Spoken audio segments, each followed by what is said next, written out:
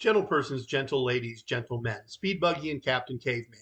The audio presentation you are about to enjoy discusses casinos and gambling. We strongly recommend that you do not gamble with money you cannot afford to lose or need to pay your bills. The past performances of our host and his guests are not indicative of anyone's future results. If you think you may have a gambling problem, please contact your local problem gambling hotline.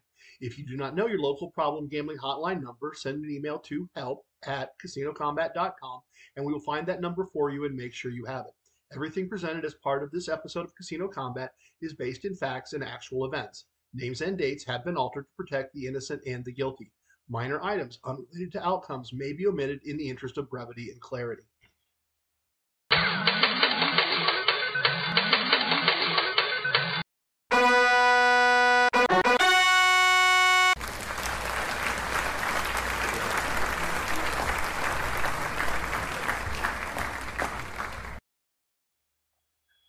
It's me, it's TRG, the Rambling Gambler, ringing, ching-chinging, and bling-blinging, as always, in the constant pursuit of excellence of execution in all aspects of casino gambling. Welcome to episode 72 of our Casino Combat podcast. New friends and old friends, thanks for sharing some of your time with me today. If you've just found the podcast or missed episode 71, in addition to the podcast itself, we have a variety of materials available to help you improve your gambling. Casino Combat has a YouTube channel, which includes a playlist called Boot Camp. Boot Camp is spelled with a K to stay on brand. The playlist is a series of short lessons that teach the core concepts of good gambling. You can listen to the entire series in less than 90 minutes. Also new this week, we've expanded the CasinoCombat.com website to include a section called Fred 4.6. In that section, we have a variety of materials you can download, including my ebook on slot machine play called Casino Combat Slot Tactics, and decision trees for my two different wagering strategies, compliments of Inner Circle member East Coast Emissary. Last week we added some outtakes from my interview with Charlie Frere, the author of Casino Fun 101, to this section of the website as well. Finally, in terms of tools and resources, we have also added a TRG Recommends section to the website, and I have been expanding that section aggressively. In the TRG Recommends section, you will find links to purchase a variety of books I have mentioned in the podcast or used in my gambling education. I have also provided links to training tools, as well as the most important gambling tool I have, a 23-pocket vest for organizing everything I need while visiting a casino. Billy with the great last name, T-Rex, and I really hope that these resources will be useful additions to what the podcast provides. All right, what is episode 72 going to be about? First up, Gwen 313 is back with another question, so we will start with Questions My Sons Ask segment and a bit of humor. We're going to do a little gambling with Gabriel and use something Gabriel went through recently as a prompt to discuss a couple of things that every gambler goes through from time to time. We will follow that with a moment of casino wisdom and look at one of the very first casino wisdoms and make some additions and adjustments to it. As always, we will finish up in the virtual VIP lounge to enjoy some sips and stories. In episode 71 last week, I talked about an appropriately sized time roll being as important as having an appropriately sized bankroll. And I mentioned that on a couple of occasions, I've gambled all night to complete my gambling plan for a visit. I'm going to share the details for one of those evenings to finish up our episode today. So that's our plan. Let's get started with Questions My Sons Ask. What? My sons ask questions about gambling, and listeners ask questions about gambling. A few episodes ago, T-Rex surprised me with a question from listener Gwen313, and we had a bit of fun with that. Gwen313 is back this week with another question. I'll be honest, ever since I talked with Charlie Frere and finished his book, Casino Fun 101, I'm looking at doing things that are fun in a new way, kind of seeing things through his lens a little bit. Gwen is having fun with a small corner of the Casino Combat content, and I'm enjoying being along for the ride. So hopefully this is fun for others, since it's fun for the two of us. Gwen313 wrote me to say, TRG, thanks for answering my question about Kenny Rogers being right about things. Still loving the podcast. Love that you used my question. Really enjoyed the Kid Rock reference in the disclaimer in episode 71. Also, really enjoyed the interview about the Casino Fun book. I'm going to get a copy to read over the holidays. I have another question if you don't mind. Are there any other singers or songs that are wrong from a Casino Combat point of view? And I'm sorry I'm chuckling, but I still just I love where Gwen's mind goes. I really do. I'd like to meet Gwen in person sometime. I love the way her point of view sees my point of view. It's really a lot of fun. So here we go. And this one has an interesting answer. It really does. The answer kind of evolved over the course of the week. So here we go. Gwen 313. Love that you're embracing this kind of silly for the sake of silliness part of the podcast. As good as the timing was on your last question, I'm glad I had a chance to think about this one just a little bit. I'm going to be candid and tell you that you almost got a Kid Rock answer instead of the answer I'm going to give you. So for a day or two after I got your question, I was stumped. So I was going to tell you that I couldn't think of any other songs that were wrong about gambling. Thanks for the question. Sorry I couldn't think of a better answer. And then I was going to close the segment with this. And this is for the questions that don't have any answers, the midnight glancers and the topless dancers, the candid freaks, cars packed with speakers, the G's with the 40s, and the chicks with beepers. That was going to be my answer.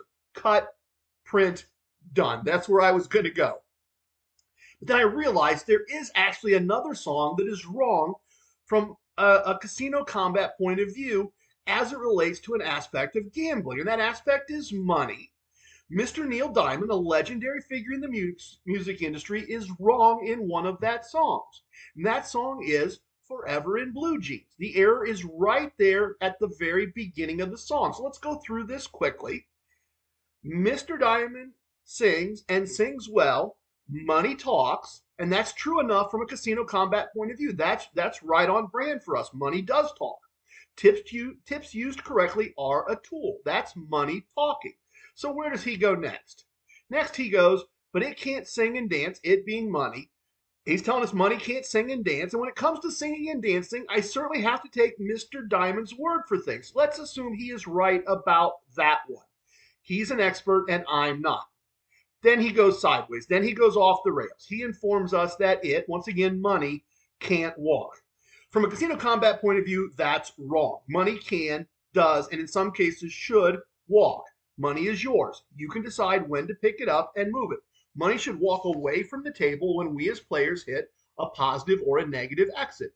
Money should walk out of the casino with us, either money we won or money left in our bankroll because we didn't gamble every bit of money we brought in.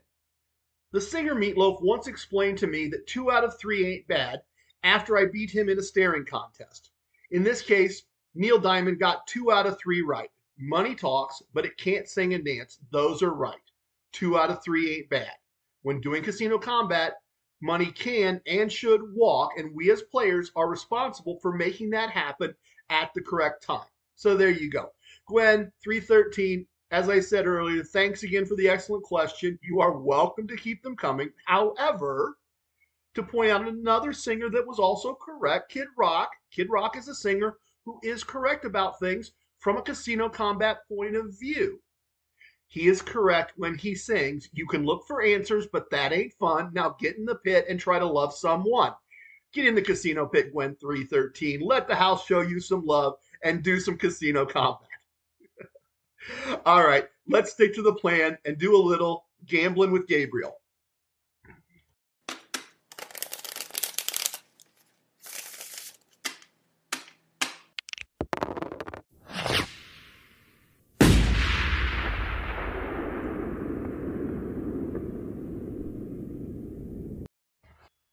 If you're new to the podcast, or if you've listened to a couple episodes and you're kind of wondering who this Gabriel guy is that I talk about, Gabriel is the angel messenger of casino combat.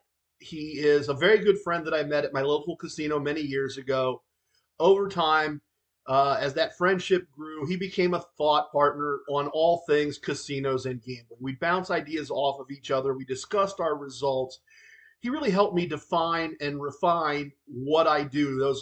That last little bit, that last 4, 5, 6%, whatever that is. He put some shine on the gold, if you will. Many of the things we talk about here are things that Gabriel and I talked about years ago. Even the name of the podcast came from something Gabriel said when I told him I had ordered a vest to carry everything that I needed in a casino. That was his first take when he heard about it. When he saw the picture, he's like, oh, casino combat. And, here we are today, 70 some episodes in. Something happened to Gabriel recently that happens to all gamblers from time to time, at least far as I know. He had several losing visits to our local casino and then was a little under the weather. Had a very minor, very non significant health thing come up that kept him home for a few days. And I talked to him to see how he was feeling, and he was feeling better, but he said he was taking in air quotes, taking a break. And he was focusing on getting some work done on other things. And that was understandable, certainly. He hadn't been feeling well. But that's not a new phrase. If you hang around casinos and gamblers long enough, you will hear people talk about taking a break. For example, when I don't stop by my local casino for a couple of weeks, I'll have dealers say, "Hey, I haven't seen you in a while. Were you taking a break?" And they're politely saying, "Did you get the crap kicked out of you by the casino and stop gambling for a while?" I've had players say to me, "Yeah, been a while since I done this. I just needed to take a break," and I understand exactly what they mean. They mean the casino kicked the crap out of them for a while, and they needed to stop gambling. As with Gabriel, sometimes this is health and work related or family related. But as I said, it often means that a player got beat up enough financially or mentally or emotionally that they needed to step away from gambling for a bit and regroup. Players that don't do money management well often need to take a break and rebuild their bankroll. I'm going to tell you about a break I took in just a minute, but I try to avoid breaks in a couple of ways. Money management is an important aspect of being good at the game of casino gambling. Poor money management means no money to gamble with, which forces you to take a break. I keep my gambling money separate from other kinds of money for the most part, and when I win, I put money away to offset future losses. I've done that enough that it would take a lot of losing casino visits in a row to need to take a break financially. My record keeping helps in this regard as well. Back in June, we had a really poor month. We did. Things did not go well on the cash side of things.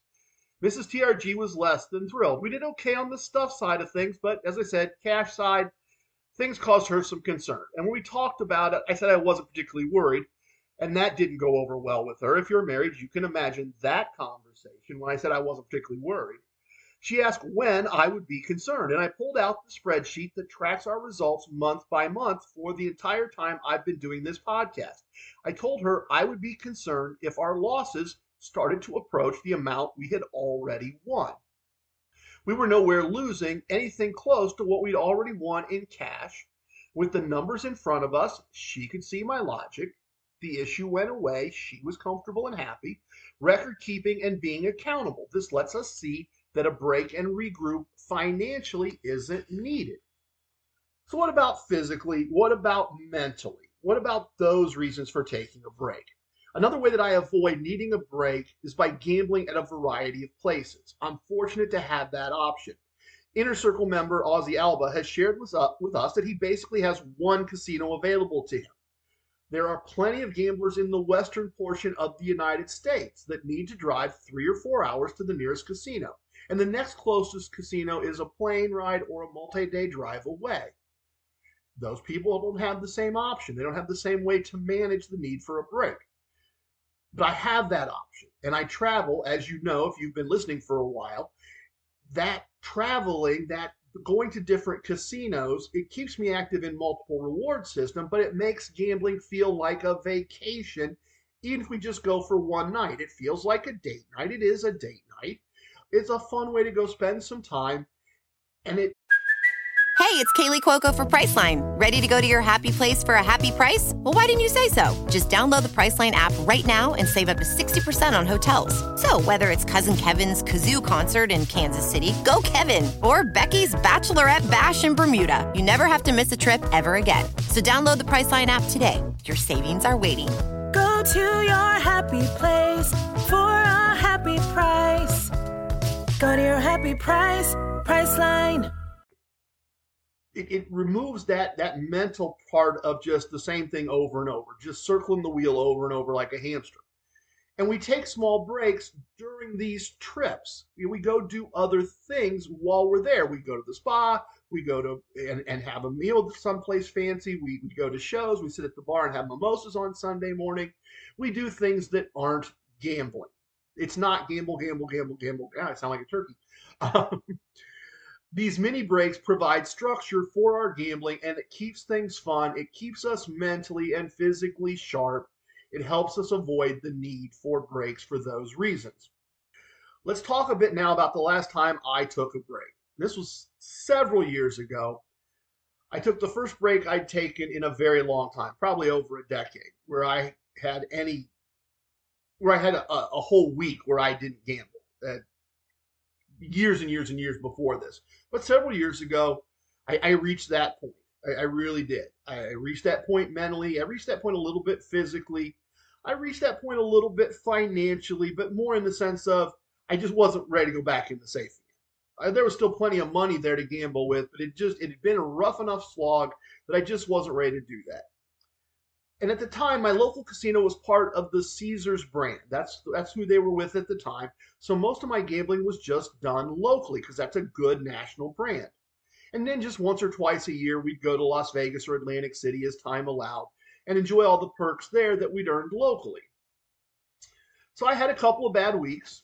As I was telling you, things were getting monotonous, things were getting repetitive, all those things that cause gamblers to take breaks. I remember specifically telling Gabriel that I'd had enough. I was going to take a break, strip everything down, and look at everything I was doing top to bottom. I didn't get closer than 2 or 3 blocks from a casino for over 10 days, and maybe it was a little longer than that. I looked at everything. I looked at the basic strategy I was using for blackjack and realized that it didn't perfectly match the rules at my local casino. And in hindsight, at the time, that made sense. I just hadn't thought it through. I hadn't taken a break and stripped things down and really re-examined everything. See, I had memorized a chart decades and decades before, and that was a chart that was appropriate, generically speaking, for almost anywhere in Las Vegas. Didn't matter if it was a single deck game, a double deck game.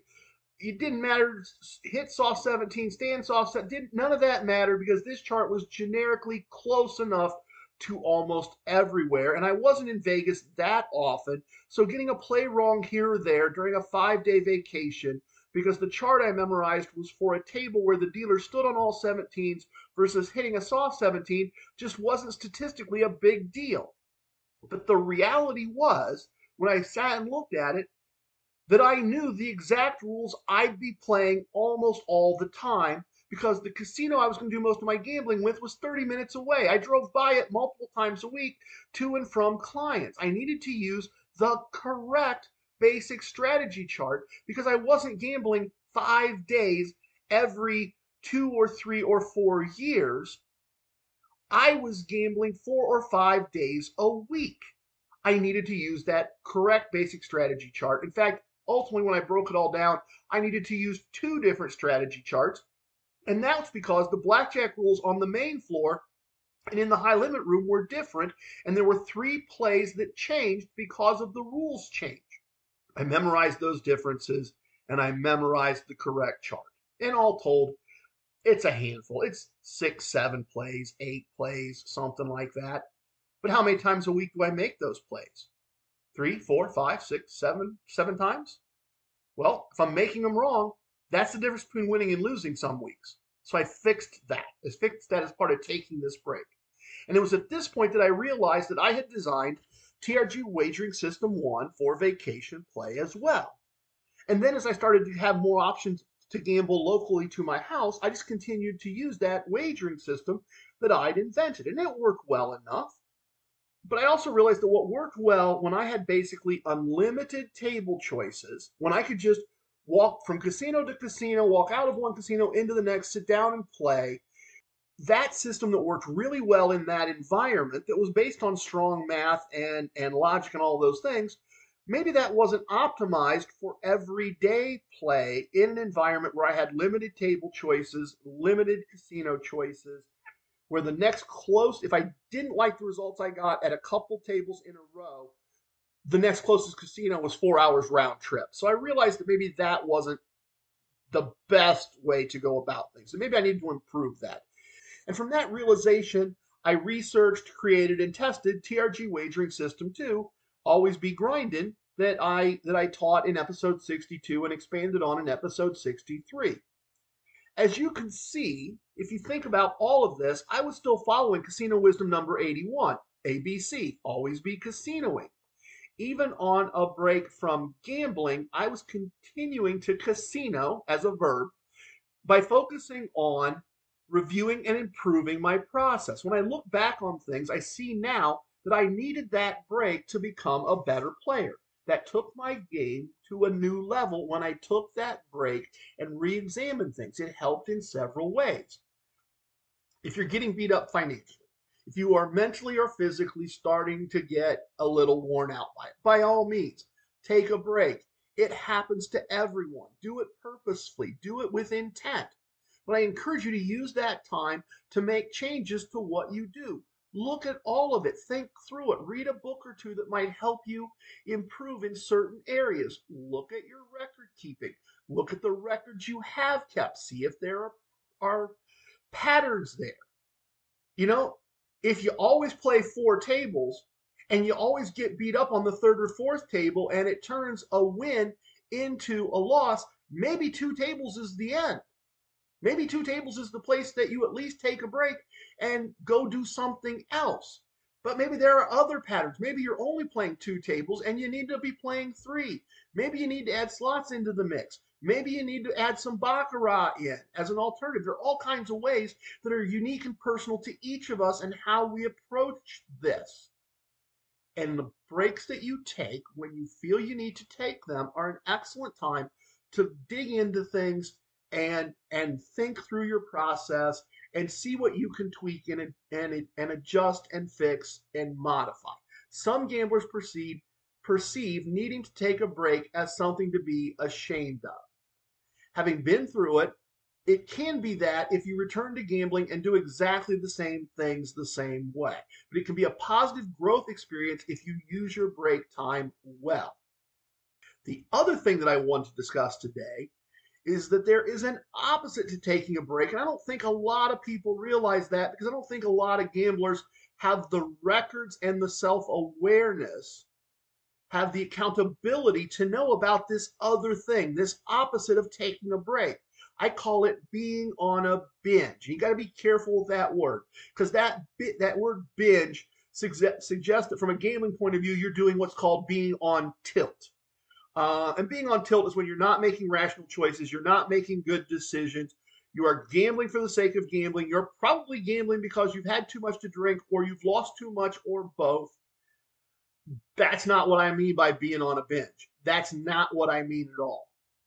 I get on a binge a couple of times a year, and a binge is you just keep winning. Table after table, day after day. Even on those binges, even if I don't win every table, I leave the casino with a profit consistently. Yeah, maybe I lose a little bit at the first table, but I win a whole bunch at the next table. Or if I do a lot of gambling in 1 week, yeah, maybe I lose a half a day's pay on Monday when I'm picking up whatever the gift is, but I win 3 days pay on Wednesday. Well, okay, I'm up 2.5 days pay for 2 visits. I try to leave up 1 day's pay on each visit.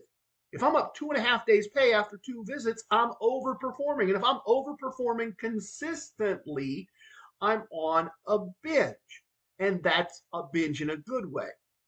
There are times when over and over, I make what would be my last bet, a negative exit, and I get a blackjack. And the table turns around, and an hour later, I'm leaving the table with a nice win. And that's when you know these binges are happening.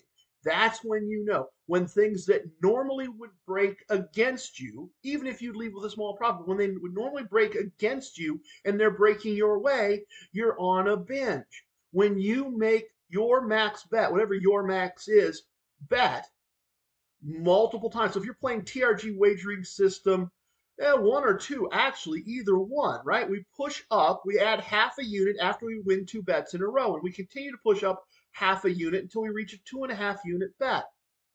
If you win that 2.5 unit bet a couple times, that's a nice streak. There's a binge happening if that happens on multiple tables in the same time frame, in the same few days, in the same week.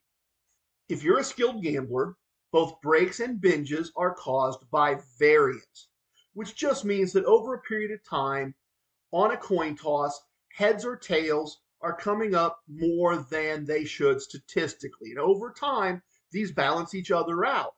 But here's the thing about binges. They can make you feel invincible, even though they're just caused by variance, even though they're just caused because the coin is coming up heads statistically more than it should. You feel like you can't do anything wrong. All you're going to do is win, win, win no matter what. Casino Wisdom 67 teaches us about this. Casino Wisdom 67 teaches us emotional control is the most important casino skill. And just as we should avoid playing in emotionally negative situations during a binge, we need to not let the positive emotions lead us to stupid mistakes. An example of that would be playing past your negative exit point because you're sure your binge will continue. You've been winning for 4 or 5 days, 6 days, 8 days, 9 days, 12 days, whatever it is, and you just think it can't end now. You just think the binge is going to continue. Binges can end at any time, and you will not know that the binge is over until after it's over. You will only know when you leave the casino a couple days in a row having not won very much money. The binge is over. But on the first losing table, on the first negative exit, if you're just convinced I'm on a binge, it's happening, it's been this way, as I said, for days and days, you're just going to spend more money. And you're going to make mistakes. That's a key mistake, is not keeping your discipline intact because you were winning last week, yesterday. Even during a binge, you have to continue to play with discipline, focus, and a winning mindset. If anything, the casino wisdoms, the core concepts, and your practice and preparation become more important when you are on a binge. Anyone out there thinking, great, TRG, what good is a binge then? I'm going to tell you, I'm going to share that. You know, I always kind of set the table, get you wondering, and then wrap it all back up. I find value in recognizing that a binge is happening. You can apply technique and experience to a binge once you recognize it. One of the things I do is add additional gambling to my plan. And that can be as easy as saying, if I play 2 winning tables and hit my win goal for the day, I'll play 1 more table with half the winnings. And that can mean reducing your unit size so that you lock in a win for the day, but you have a chance to add to your win for the day if things continue to go the way they had been going. And you would think that through before. You would make that plan before. You'd say to yourself, sitting in your home or wherever you are, you know, I'm on a binge. Things are going well. You know, I've doubled my bankroll. I've chopped some money out. I've put it away various places.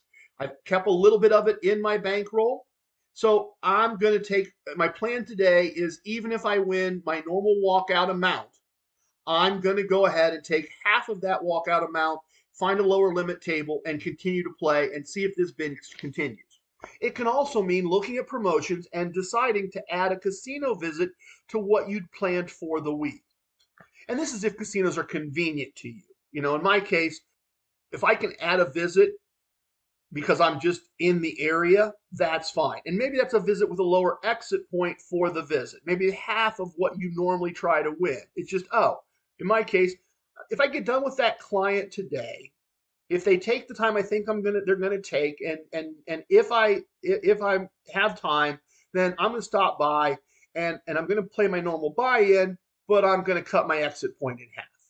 Just going to pick up a little extra money and get out. I'm going to continue this binge while it's happening.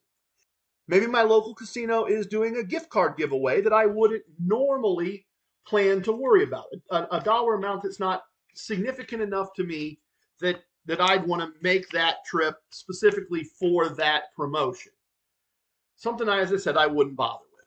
But maybe I will. Maybe if I'm on a binge, I will. Maybe I'll restructure my work a little bit so that I can be in the area. And I'll stop in and I'll pick up the gift card and then try to win half a day's pay, not a full day's pay. If I hit that number, I'm up and out, adding to the wins that the binge created. Another thing you can do, and only do this away from the casino, do this at home, do this in your hotel room, but another thing you can do is increase your unit size by 25 or 50% as the binge continues. You need to do some math. You need to increase your bankroll correctly.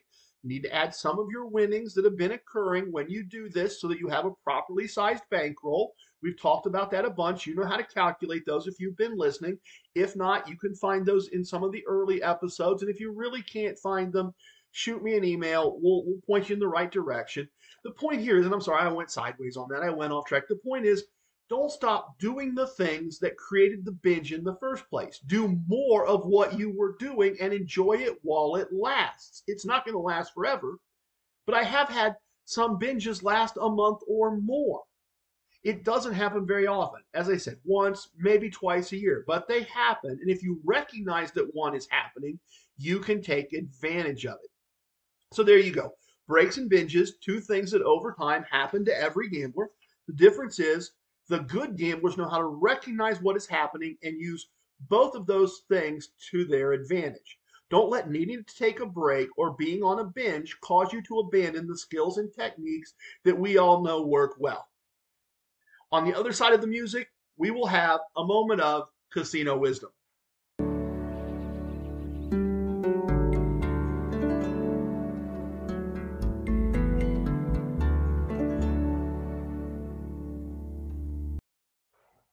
Way back in episode 2. That's funny. I'm sorry. Episode 2 was written in a complete vacuum. I had no idea what I was doing. I didn't even own a microphone. I didn't have any idea how any of this works. But back in episode 2, I introduced Casino Wisdom number 93 and discussed how to handle big wins. From the point of view of episode 72, looking back, the statement, how to handle big wins, isn't a casino wisdom. That's not how we do things now. That's not how we do things once I sorted things out. We've kind of refined things a bit since episode 2. What I did in episode 2 was really more of a statement. Stated that way, this wisdom doesn't serve its purpose. It doesn't do what it's supposed to do. It's not a mental trigger for you. So today I'm going to fix that past mistake and restate Casino Wisdom number 3 kind of the way it should be stated. And I'm going to say it this way. When you have a big win, make several small choices. That's a better way to frame things. That's a better way to set things up. That sounds like a casino wisdom, right? That sounds like a set of actions based on knowledge, which is what wisdoms are supposed to be. I've updated Keeper of Wisdom's list. It is available on CasinoCombat.com in the Fred 4.6 section, correctly updated, correctly set up with this kind of point of view. So if you want that, just jump on and grab it. It's there. The things I mentioned way back in episode 2, they're still correct, however.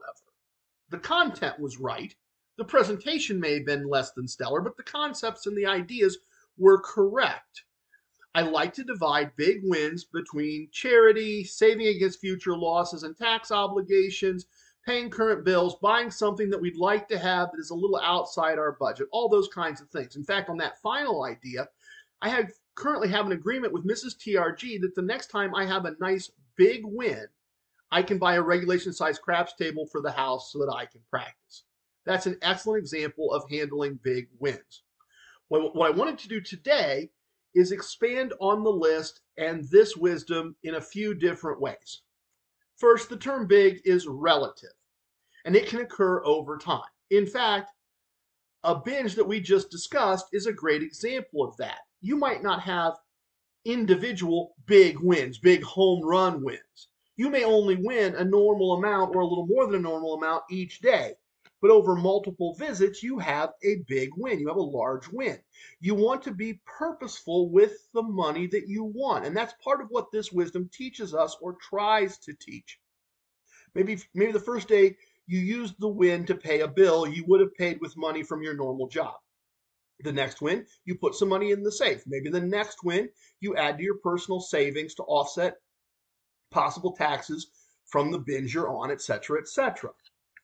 What I want to talk about today specifically, I want to talk about a couple of other places. I wanted to add some ideas for you as to where you might want to put these extra winnings, some of these other small choices you could make.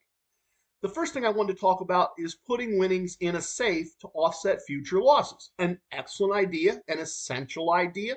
If you're going to be in this long term, if you're trying to do this for the long haul, you don't want to spend everything you win because there will be losses that you need to offset and you need to be able to stay in the game if you're trying to live this way. If you're trying to live this way, this is something essential. And when we first talked about this in episode 2, I focused on the basics, the very, very most basic of basics. But now at episode 72, let me be more specific and detailed about this aspect of what I advised in episode 2. I have 2 safes. I have 2 for this. One is a physical safe in my office. I keep some winnings there.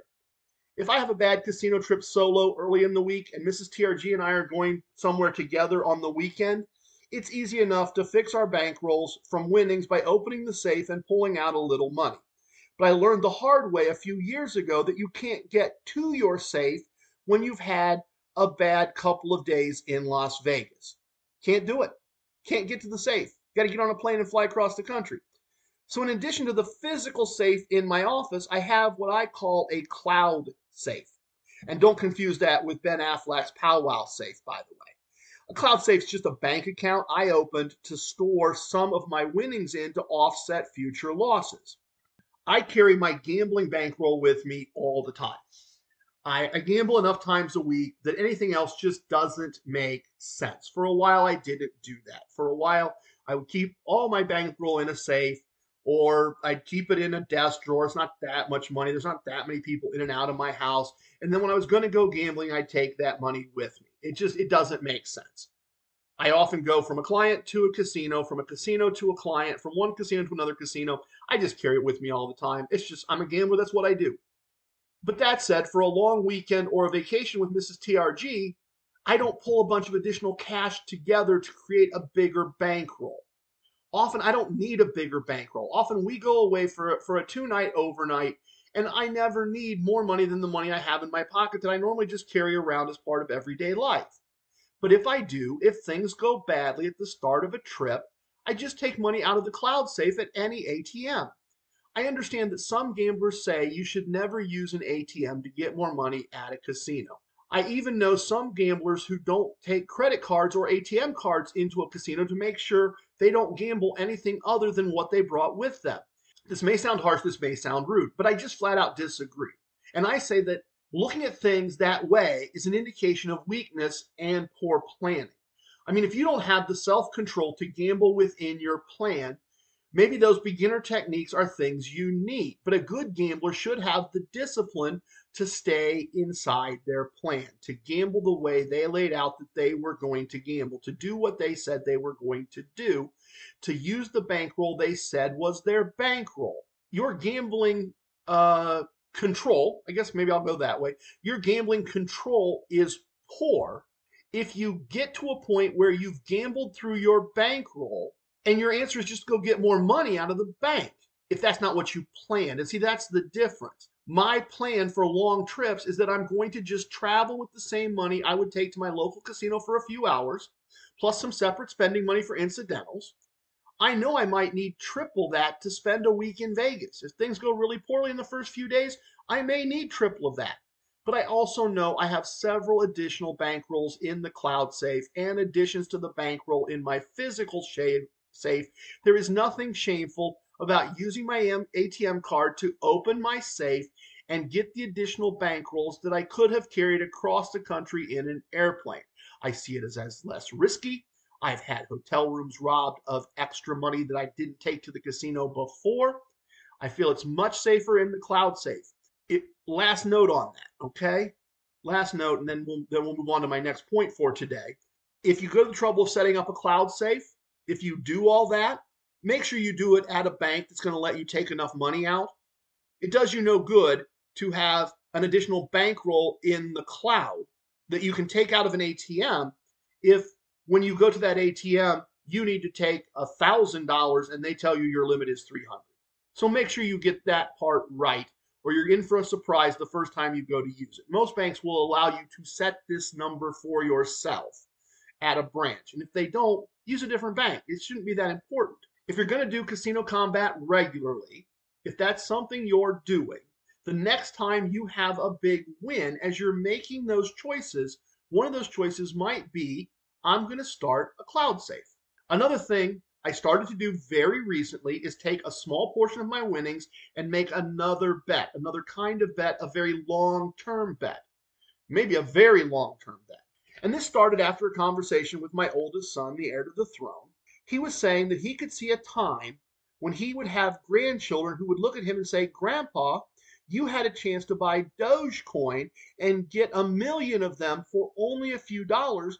Why didn't you buy some? We'd be rich.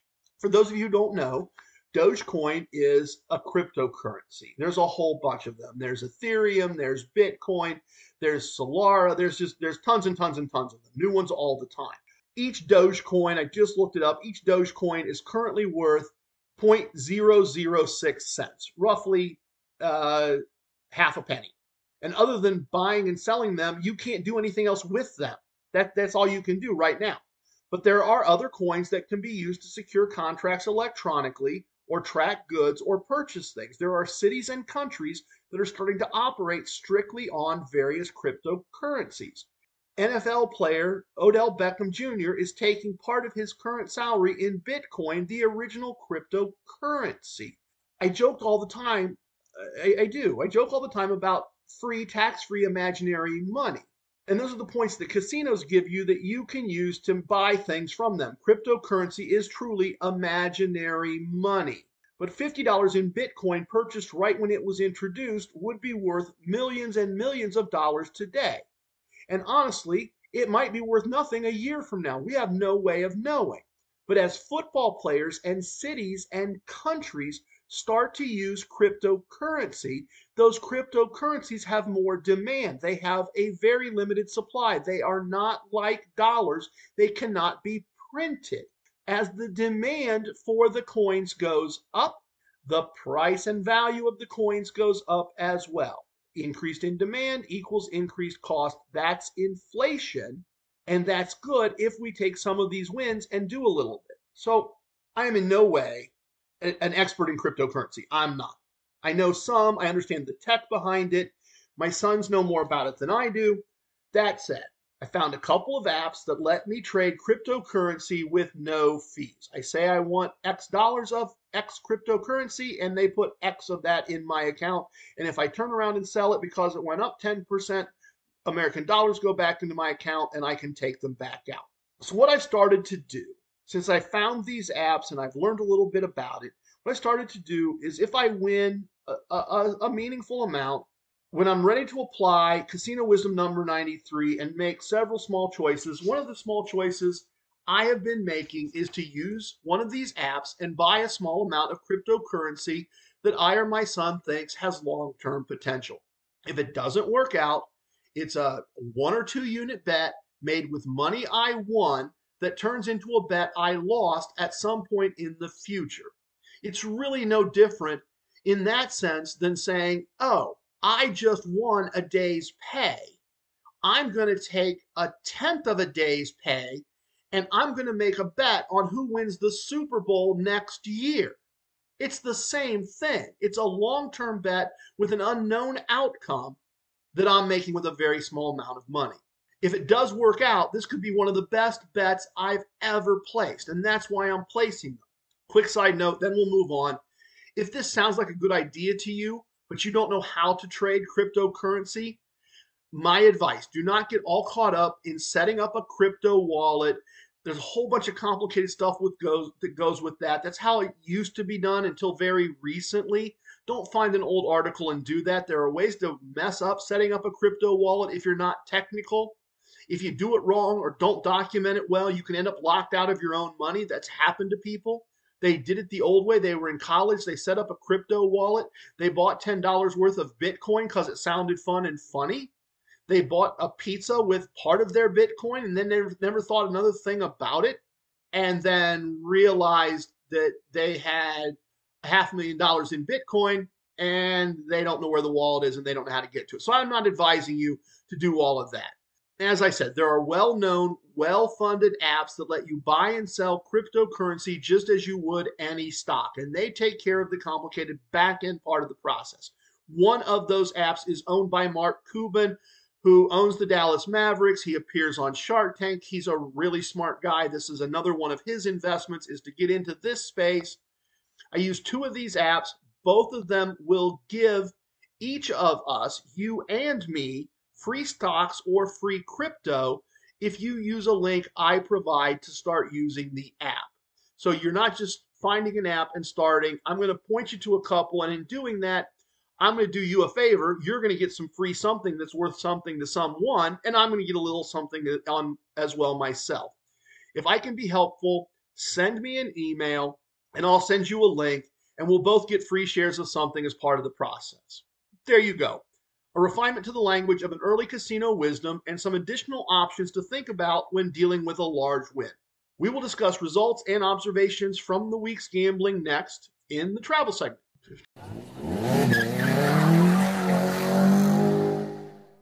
All right, here we go. I did a lot of gambling last week, much of it based around our promotions and family priorities and our priorities as a couple. As my world gets busier, I'm going to try to be able to highlight more often for you how my relationship with various casinos in the region, based on relationships that you've watched me build. If you've been listening through this journey, through this podcast journey of mine, you've seen me build the relationships. I've used that to show you how to build relationships for your casino lifestyle.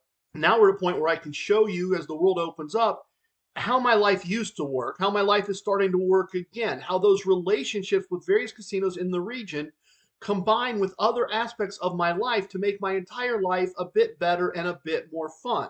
I started the week after work at my local casino. I went to pick up a cast iron skillet for my son's Airbnb units along with a free bet and a parking comp. I played some blackjack with Gabriel and a casino ally, Ramundo. He's another person I have not seen in 18 months or more. So it was great to get to spend time with both of them and just be guys playing cards who've known each other for years. And that was a winning table. But it wasn't a very big win. I also had a losing table. I split on the slot machines as well, winning and losing across two machines. It was a good visit socially, but I took a small loss financially. In the middle of the week, my son needed a ride to pick up his truck at a house his family had moved out of over the weekend. Basically, he drove the moving truck. His truck stayed at his former home. He needed to go back and pick it up. It was a couple hours away. So as we arrive at his former home, my clients had some items that needed to be taken care of very, very urgently, more urgently than me driving the 2 or 3 hours to their location from where I was. So I set up shop on his kitchen counter. And as he prepped the house for sale, I got to work remotely, fixing their networks and changing security and doing the things they really needed done quickly. It took a long time. It took quite a while. It took the better part of the day. By the time I finished up, I was tired. My customers were happy. And as I looked at navigation and that kind of stuff, the 2-hour drive north to get home was showing as a 4-hour drive in the app. So I took a look at local hotel prices. It was a weekday. Took a look at my offers at the casino in the area, and this is the My Choice property 2 hours south of my home, so it's a place where I've built a relationship. And I was really surprised at how large my free bet was. It was bigger than anything I get kind of the places I normally go. Double what I get at my home casino, just put things in perspective. So quick text conversation with Mrs. TRG, and with her blessing, I got a hotel room near the casino. I took a quick nap, took a quick shower, headed off to the casino. Gambling was fine. I won some money at the blackjack table, and I have a very informative and I think fun, fun, useful. I have a story for you at the end that I'll share about this particular blackjack table. I'm going to go through the rest of the results and then do the observations kind of at the end. I played a losing slot machine, but left the building with a profit. And I also picked up a piece of useful intel. At least at this My Choice casino, you can turn the tax-free, imaginary free money into free bets at the kiosk or the cage. I'm going to need to see if other My Choice properties are doing that as well, or if this is unique to that property. The next day, I stopped at the horse track with the slot machines in town after going to see some clients, and things happened exactly the way I think we all would always like them to go. Casino Wisdom number 22 teaches us always play free slot play when it's given to you. And my ebook, which is available free on the website, teaches how to play free play. I play free play very differently than I play my own money. And the way I play free play, I almost always walk away with cash money. The only times I don't walk away with cash money is like when my local casino gives me $3 of free slot play. It's kind of hard, regardless of your skill set, to win when they give you $3. And it's dumb that they give away $3. It's really stupid. Sorry, sideways again.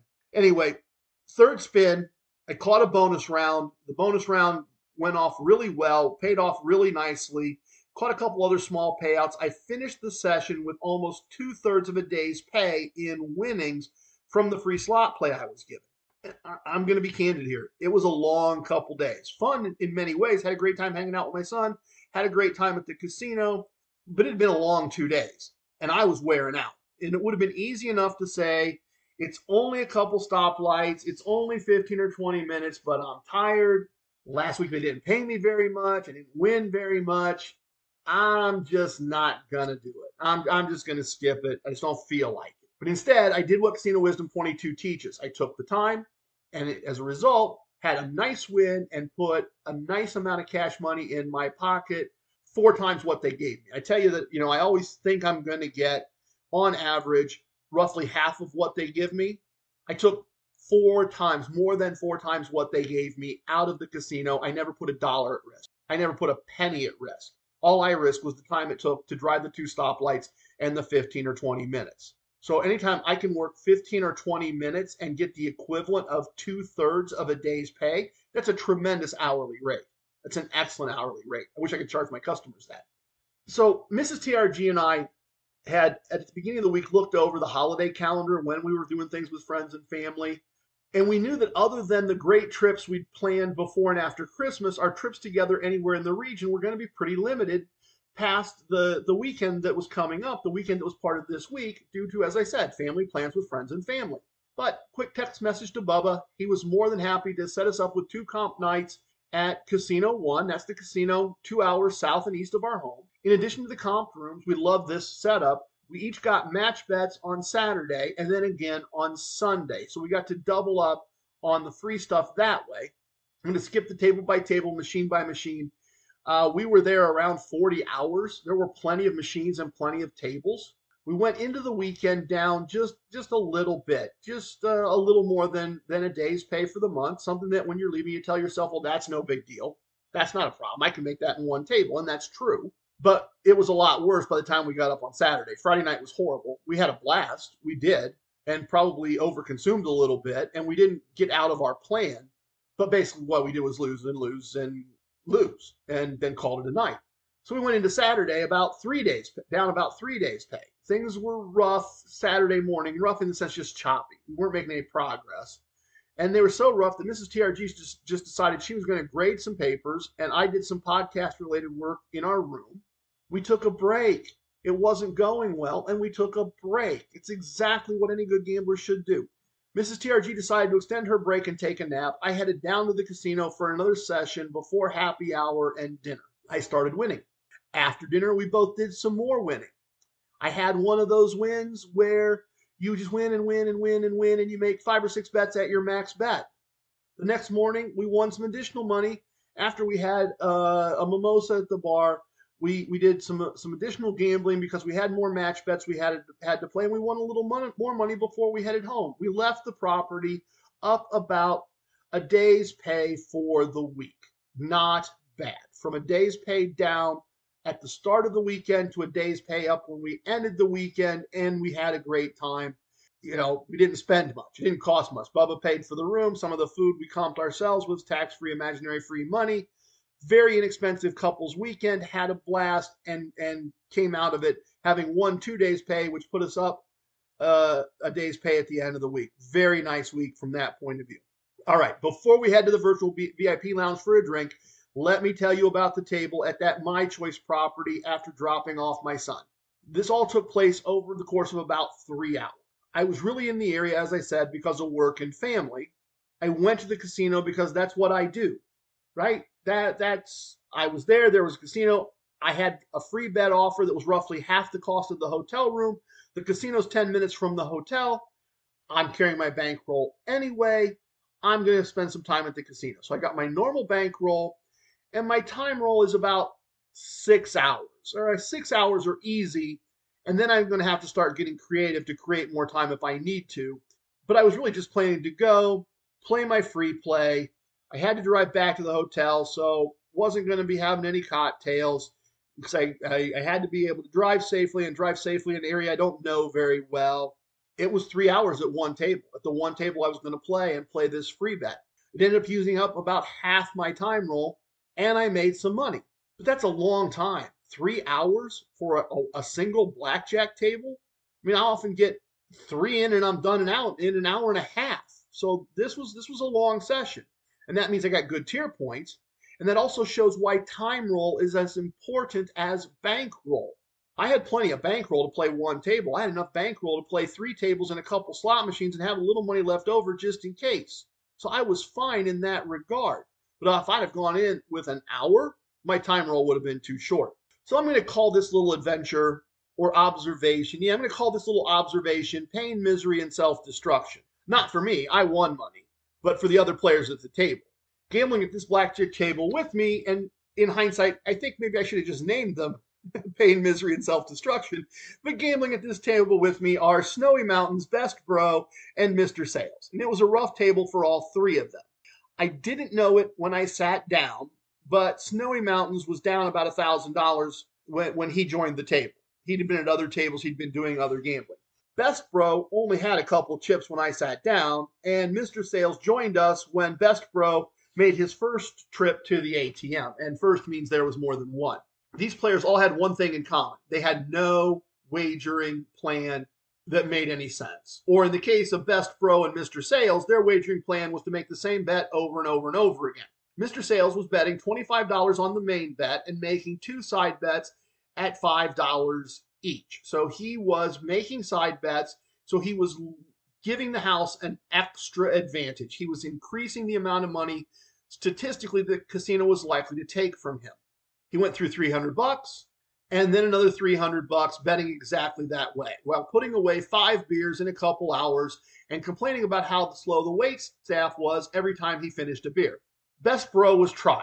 He really was. But after the money from the first ATM trip was gone, it was obvious to me as he went to the ATM a second time that he had no significant chance of recouping his losses and leaving even or a winner. You see, when you lose whatever is in your pocket $25 at a time, never changing your bet, there is little chance that another $200 bet the same way is going to recover what you lost. How could that happen? Really, think about it. Let's suppose that before I joined the table, he had lost $200. It was probably more than that from his expression, but suppose it was $200. With the next $200 bet, $25 at a time, he has to win 8 more hands than he loses to get even, and then have the discipline to leave. That can happen. It can. I think my record is like only 2 losing hands in an entire shoe, so it can happen. But in a 50-50 game, that is very, very rare. That is a magical unicorn of a shoe. By the time you go to the ATM again for another $300, having lost the $200 and then the $200 that you went to the ATM for the first time, you need to win 16 more hands than you are going to lose to get even. Again, my one magical unicorn shoe in 20 years would produce that result, but otherwise you're not going to get there with a flat bet approach. Snowy Mountains during this same time was taking a more random approach. He'd bet 1 unit, he'd bet 3 units, and then he'd bet 2. I mean, he'd just random, literally just random. Sometimes the side bet, sometimes not the side bet. Sometimes sometimes the side bet for $5. Sometimes both side bets for $10 each. I found out how much he was down that I told you about earlier when a younger man approached him and said, "Hey, Dad, how's it going? When do you think you want to leave? I lost everything, but I can take a cash advance against my credit card if you think you're going to be a while." Snowy Mountains replied that he was going to play one more shoe, and then either way, he would be ready to leave. He was down $1,000, and he wanted to win it back. He gave his son money for a beer, and we started what would be his last shoe, win or lose. His bets were both random and aggressive. He started playing $25 on one of the side bets, and it kind of worked out. Early in the shoe, he hit a straight on the side bet and got paid $300. Things were looking up. Things were improving. How did he handle that? What did he do? He doubled his side bet, took a ridiculous side bet from 25 to 50, and took his main bet from 25 to 50. He lost his side bet. He won his main bet and went double on the side bet again, and again doubled his main bet to $100. You see, regardless of his bankroll, Snowy Mountain's time roll was running low. His son was his ride. His son was out of cash and ready to leave. He lost both of those bets. Now he doesn't make the side bet, but again, he doubles his main bet, raising it to $200. He gets a pair of eights against a dealer's 7 showing. He splits the eights, making 2 hands at $200 each. He gets an 8 on the first hand, but now he appears scared to me. At least that's what I think at the time. He doesn't split the eights again, but he doesn't hit either because he's worried about hitting and busting. He gets a 4 as the first card on his second hand. And now he's angry because if he had hit the first hand, he would have had 20. The correct basic strategy play is to take a card. But Snowy Mountains is halfway through his last shoe, chasing $1,000, has a big bet out, the biggest bet I've seen him make all night, and it looks to me like he's getting worried. Give Snowy credit. He makes the story end in a fun way. Well, not fun for him, fun for us. Rather than taking a card on his 12, the correct play would be to just take a card, 12 against a 7. But Snowy doesn't do that. Snowy wants us to be entertained. He puts out 6 green chips and says he will double for less. And now I understand why he didn't split the other 8. It explains why he didn't resplit those 8s and make a third hand. He didn't have enough money. He needed $200 and he only had $150. He was out of money. His bankroll was too small for the bet he made because his time roll was too small and he was chasing his losses with the time roll he had left.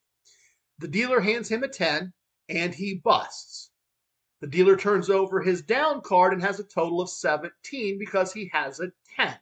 If Snowy had hit the 16 that was hard, the 2 8s that he didn't resplit, when he didn't have the money to resplit, if he'd have just hit that, he would have had a total of 20 and a second hand totaling 18, and he would have won $400, plus the $400 he had wagered is $800, plus the $150 that he did use to double for less. He would have been almost back to the $1,000 he was trying to recover. But it didn't happen that way. He didn't have a big enough bankroll. He didn't have a big enough time roll. He was playing scared. He was playing with less than enough money, less than enough time, and out of money he left and went to look for his son. As I said, pain, misery, and self-destruction. And maybe, as I said, I should have named the 3 of them that way and told the story that way. It might have been more fun. I may tell it that way the next time to someone else.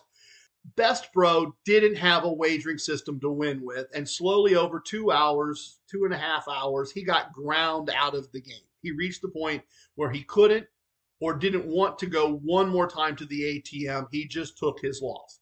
Mr. Sales, from the way he was dressed and some things he said, I interpreted or he implied that he owned a nearby car lot. And clearly he was just playing to drink and have fun, and that's fine. Gambling for entertainment, as long as it's money you can afford to lose, who cares if you spend the money to go to a Broadway show or to go play in the casino? The money's still gone either way. As long as you had fun, that's all that counts.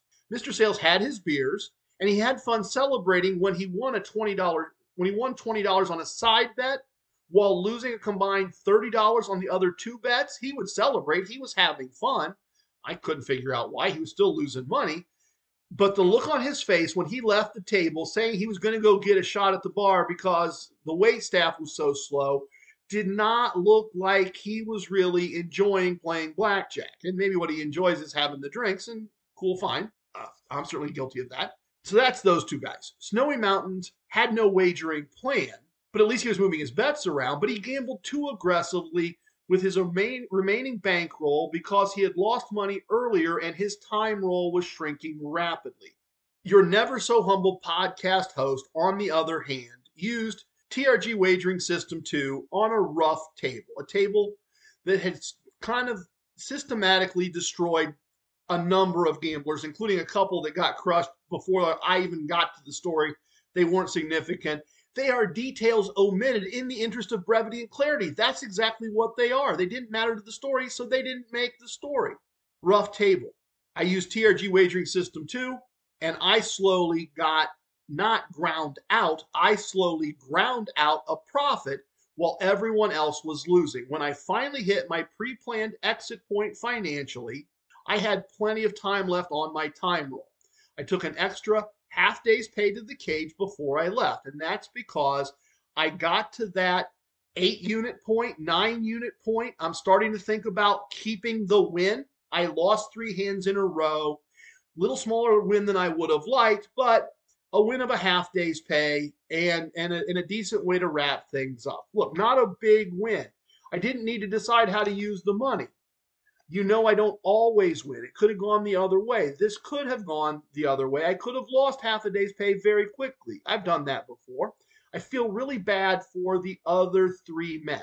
They didn't really have the tools needed to have success. I didn't take these notes in my app and share this with all of you to ridicule them.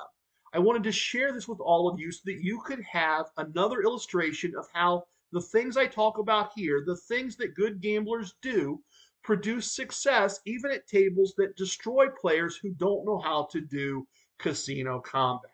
All right, yay, I'm ready. I hope you're ready. I'm certainly ready. Long day, busy day, fun doing what I've done.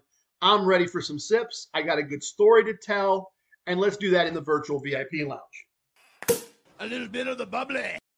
The virtual VIP lounge is open, as it always is when we are ready for it. That is the great thing about owning a virtual VIP lounge. You decide when it's open and when it's closed. I love owning a virtual VIP lounge.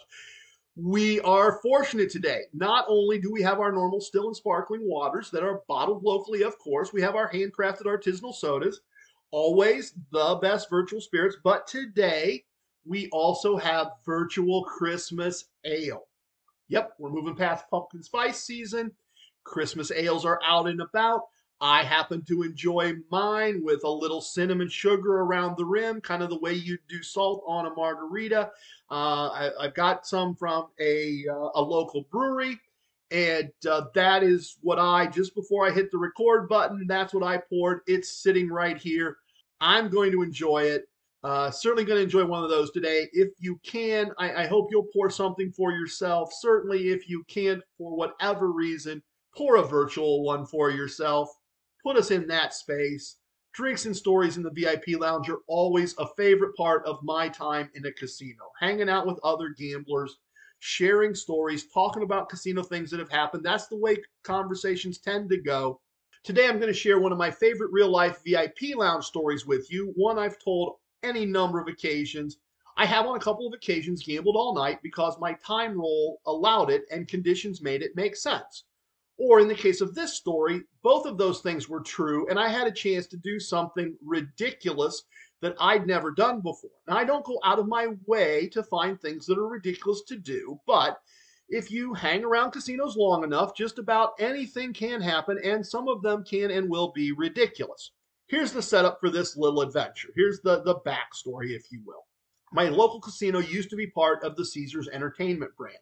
When it was, I was at their highest tier, which they call 7 stars, and I was there pretty much constantly from the first year the casino opened. At that time, one of the perks that came with that tier was that you could have a comped hotel room with a 48-hour notice anytime you wanted, which in practice meant anytime you asked for a room, even if it was more than 48 hours, they had to make a room available.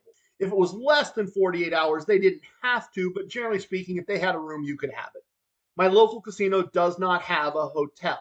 However, it's connected to a shopping mall, and connected to that shopping mall are 2 hotels. As a result, they would comp rooms in those hotels that they didn't own. I could stay in a couple of very nice hotels anytime I asked. At one point, the casino gave me some really good tickets to see an NBA game, and I happened to, as this would roll out, this is good timing for this story, I took my good friend the artiste, the gentleman who just celebrated his birthday in Las Vegas a few weeks back. So he and I went to the game. We did some gambling before the game. I checked into the hotel. We went to the game. After the game, he headed home because he had little kids. He had family. He had work the next day. And I decided to take a portion of my bankroll and a portion of the money I had won before the game and play some blackjack in the high limit room to wrap up my evening. It was already 10 o'clock. It had been a busy work week, but I had arranged things so that other than an emergency, my schedule was clear the next day. So I had time. My time roll had a very, very long horizon. It was going to be 5 o'clock the next day before I had to worry about making any adjustments. So I had 10 p.m. to 5 p.m. the following day. I had no commitments until dinner time the following day. Having said that, I expected to win or lose in an hour or two. That seemed like plenty. I was going to play an hour or two, call it a night after a drink or two, and wrap things up. I bought in for 10 units and started winning right off the bat. And I was still winning and had tripled my money when last call occurred at 2 a.m. My drink arrived, and as I sipped and played, I said something about looking for the right situation to wrap things up since the bar was closed. And I was really just joking around, really just making conversation. But the pit boss comes over and says, well, if things go well, the bar opens again in 3 hours. And we all kind of chuckled over that. And mentally at the time, I started looking for the reason to leave. I had a nice win, a really nice win, a win that would need some casino wisdom applied to it the next day. I wasn't going to lose it all back. I certainly was not going to lose it all back waiting to get a drink at 5:30 in the morning. If I'd wanted to do that badly enough, I'd have just set my alarm for 5:30 and come down and gotten a drink. I don't normally drink at 5:30 in the morning. But as I said, ridiculous does appeal to me. The gambling got a little wonky at this point. I was using TRG Wagering System 1 at the time. I hadn't taken that break and rethought things. So I'd lose 2, then win the third. And then the next 1 unit bet would be a double or a split, and I'd make that play and I'd lose 2 units. So now I'm technically down half a unit. Then I'd win the next bet and I'm up half a unit. And this went on for the better part of an hour or so.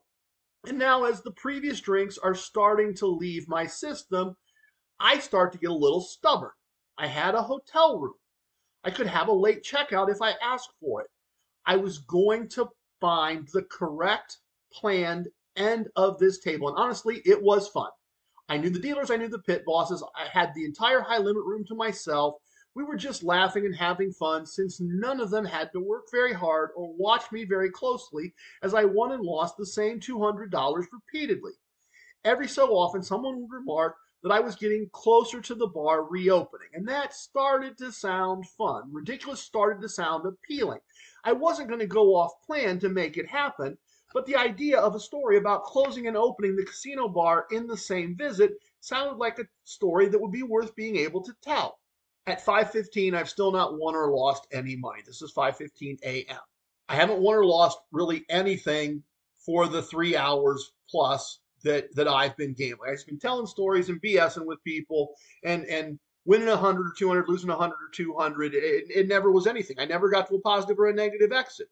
So at 5:15 a.m., a waiter appears at my elbow and says, I heard that you might like a drink when the bar opens in 15 minutes. And I said, yes, I absolutely would. And I placed my drink order, and I told him that as long as I was around, he should keep bringing me one of those drinks every 20 or 30 minutes. I tipped him well, told him that he didn't need to worry. I was just headed to the hotel whenever I was done, whenever I reached my winning or losing that I was going to do for the day.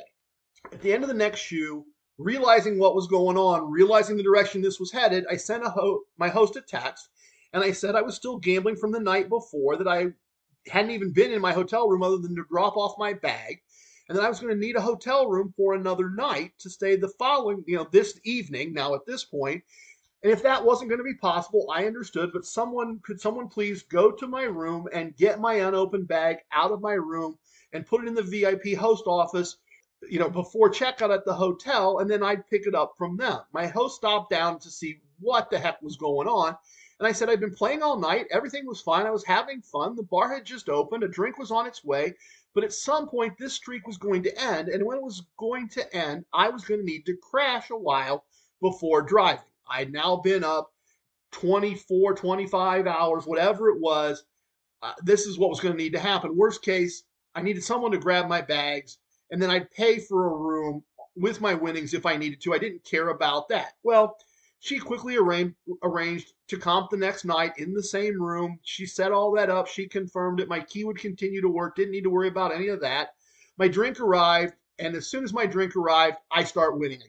Had not won or lost anything for 3+ hours, but a drink in hand, additional hotel time arranged, Maha Kali, or whatever gambling god or goddess was around, started bestowing blessings on me as soon as my drink was delivered. And I started winning at a consistent pace. And full transparency, I started drinking at a consistent pace. I'm not saying the two are related. That doesn't have to be. That would be ridiculous to say that because I was drinking again, I started winning. That's probably not what happened. But this is a great example of how I apply casino wisdom number 3. And you probably don't remember that one from all the way back in episode 4, but casino wisdom number 3 says, don't drink and gamble, or be well prepared to do so. I was well prepared. I know how to handle drinking and stay on plan. I'm not going to go off plan because I had a few drinks. That's just not how it goes. I've done this enough. Unfortunately, the phone rings around 10:30. Not my phone, the phone in the middle of the pit. And the pit boss answers the phone, and a few minutes later, he comes over and he says, I'm sorry, TRG. I personally think the team upstairs is just bored and has nothing to do. This wouldn't happen on a Saturday night. In my opinion, based on talking to you all night, it shouldn't happen to you now. But they made the decisions. This isn't my call.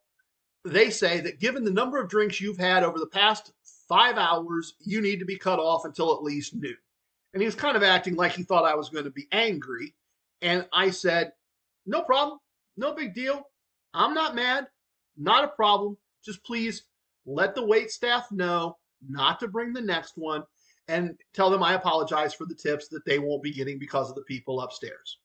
As I said, there's no way that the bar being open and me being served had anything to do with each other. That's not why I started winning when the bar opened. That's absurd. It was just coincidence that I stopped winning when the bar closed and started winning again when it opened. But as would have it, and perhaps Maha Kali did have something to do with it, as I finished the drink that I had, the last drink they were willing to serve me for an hour and a half, and with no more drinks headed my way because they had cut me off, I lost 3 hands in a row. Boom, boom, boom.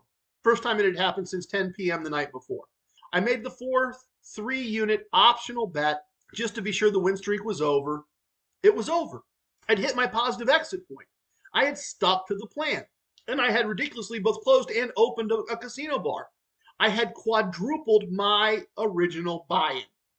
I had doubled my profit for the table that I had when the bar closed. From the time the bar opened until the time I hit my positive exit, I had doubled the money that stayed the same for that 3-hour window. In this situation, I had an almost infinite time roll. And I stuck with my plan, and the result was a nice profit. And what I hope you consider a fun story. Just to wrap it up, I finished my casino visit by crashing in the hotel room until about 5. I showered up, went home, had dinner with my family, and we sat around and sorted out a series of small choices on what to do with the money I had won the night and the day prior to our dinner. Please, tip your waitresses, tip your bartenders, tip your dealers. If you have a host, tip your host. Don't tip away your wins. I have spoken. Everything you heard here is true from a certain point of view. It's time for leaving, and I hope you understand I was born a rambling man. Love it, hate it, it don't matter. Please share with your family and friends. Goodbye, everyone. Thanks for listening. I hope you enjoyed it as much as I enjoyed putting it on.